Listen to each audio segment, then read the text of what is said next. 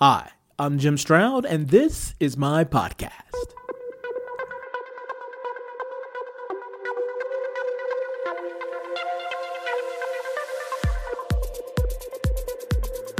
I have a public service announcement for you.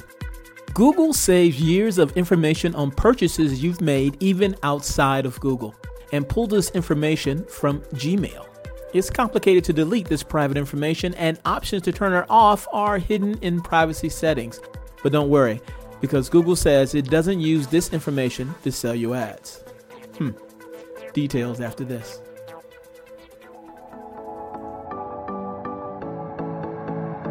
DuckDuckGo is a search engine just like Google, and its main focus is users' privacy.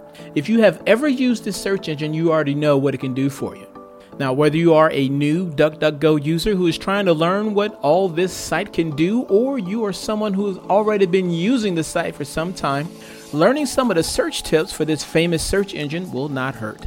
Go to www.jimstroud.com/free to download the free ebook, 12 DuckDuckGo search tips you should know to boost productivity.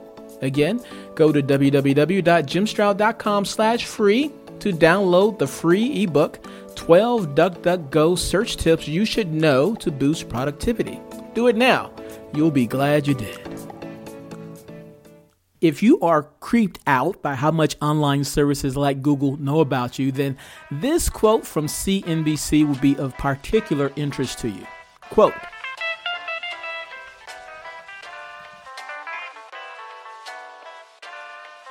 Google tracks a lot of what you buy, even if you purchased it elsewhere, like in a store or from Amazon. Last week, CEO Sundar Pichai wrote a New York Times op-ed that said, privacy cannot be a luxury good. But behind the scenes, Google is still collecting a lot of personal information from the services you use, such as Gmail, and some of it can't be easily deleted.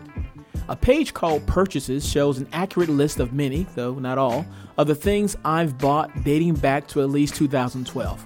I made these purchases using online services or apps such as Amazon, DoorDash, or Seamless, or in stores such as Macy's, but never directly through Google. But because the digital receipts went to my Gmail account, Google has a list of information about my buying habits. Google even knows about things I long forgot I purchased, like dress shoes I bought inside a Macy's store on September 14th, 2015. It also knows I ordered a Philly cheesesteak on a hoagie roll with Cheez Whiz and banana peppers on January 14, 2016. I reloaded my Starbucks card in November 2014. I bought a new Kindle on December 18, 2013 from Amazon. I bought Solo, a Star Wars story from iTunes on September 14, 2018, and so on. Okay, I think this is beyond creepy. And I read the article with a bit of skepticism. Just how much did Google know about my purchase history inside and outside of Google Apps? I wanted to see for myself, and I was beyond amazed by the accuracy of things I purchased, dating back as far as July 2013.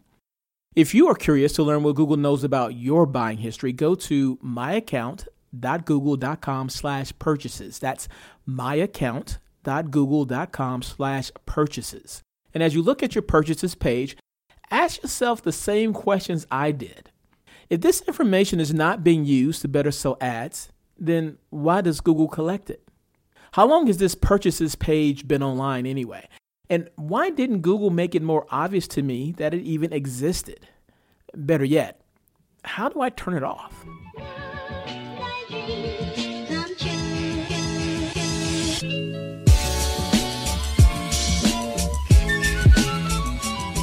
Here's another quote from that same CNBC article. Quote, to help you easily view and keep track of your purchases, bookings, and subscriptions in one place, we've created a private destination that can only be seen by you, a Google spokesperson told CNBC. You can delete this information at any time. We don't use any information from your Gmail messages to serve you ads, and that includes the email receipts and confirmations shown on the purchase page. But there isn't an easy way to remove all of this. You can delete the receipts in your Gmail inbox and archive messages, But if you're like me, you might save receipts in Gmail in case you need them later for returns. There's no way to delete them from purchases without also deleting them from Gmail. When you click on the delete option in purchases, it simply guides you back to the Gmail message. Google's privacy page says that only you can view the purchases, but it says, in quotes, information about your orders may also be saved with your activity in other Google services, end quote. And that you can see and delete this information on a separate My Activity page. Except you can't. Google's activity control page doesn't give you any ability to manage the data it stores on purchases.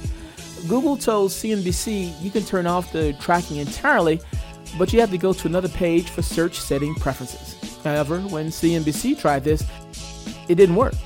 There was no such option to fully turn off the tracking. It's weird this isn't front and center on Google's new privacy pages or even in Google's privacy checkup feature. End quote. The sheer amount of information Google has on all of us has me concerned. It has also captured the attention of Sundar Pichai, Google's CEO. He wrote an op-ed piece for the New York Times entitled "Privacy Should Not Be a Luxury Good." I'll link to it from jimstroud.com. Essentially, he says Google uses data to make products more helpful for everyone, but Google has also taken several measures to protect your information. The blog The Verge commented on several of Google's steps to protect user data. Here's a quote from that blog.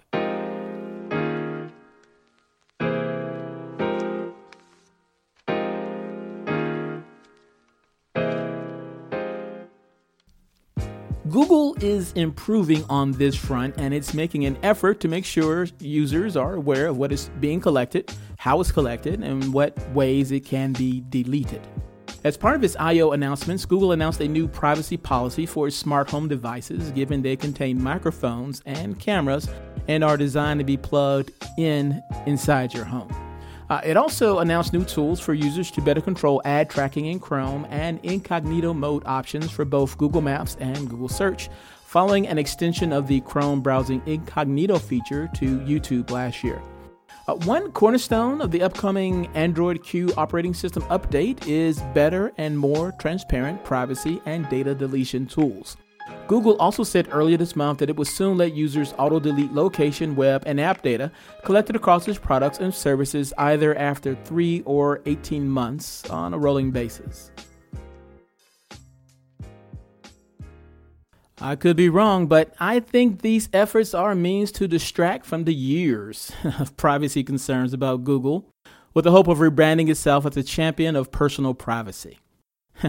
I tell you what, for giggles, do a search on Google privacy concerns. Better yet, perform that search, Google privacy concerns, on DuckDuckGo.com.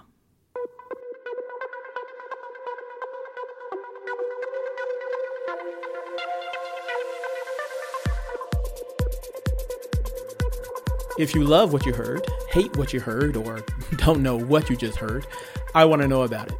You can reach me at my website, www.jimstroud.com.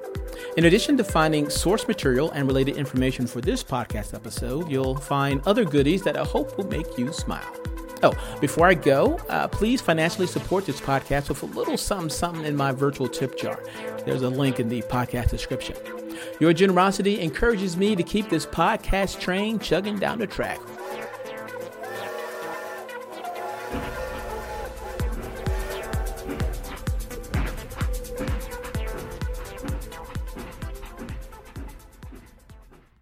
Ever heard of Stoicism? Chances are, if you have, you've heard of Stoicism with a lowercase s and not Stoicism with an uppercase S. Lone wolves, no emotions, antisocial behavior, cold indifference. All that is Stoicism with a lowercase s. Stoicism with an uppercase S is the ancient Greek philosophy and virtue ethics framework that centers on service to the cosmopolis, to include your family, friends, community, and planet, and the development of a good moral character. My name is Tanner Campbell, and I'm the host of Practical Stoicism, a 3 times a week podcast teaching Stoic principles and concepts to anyone interested through the exploration of texts and deep dives into various moral topics. You can find Practical Stoicism where you're already listening to podcasts by searching for Practical Stoicism or by going to stoicismpod.com. I invite you to give it a listen today. You just might like it.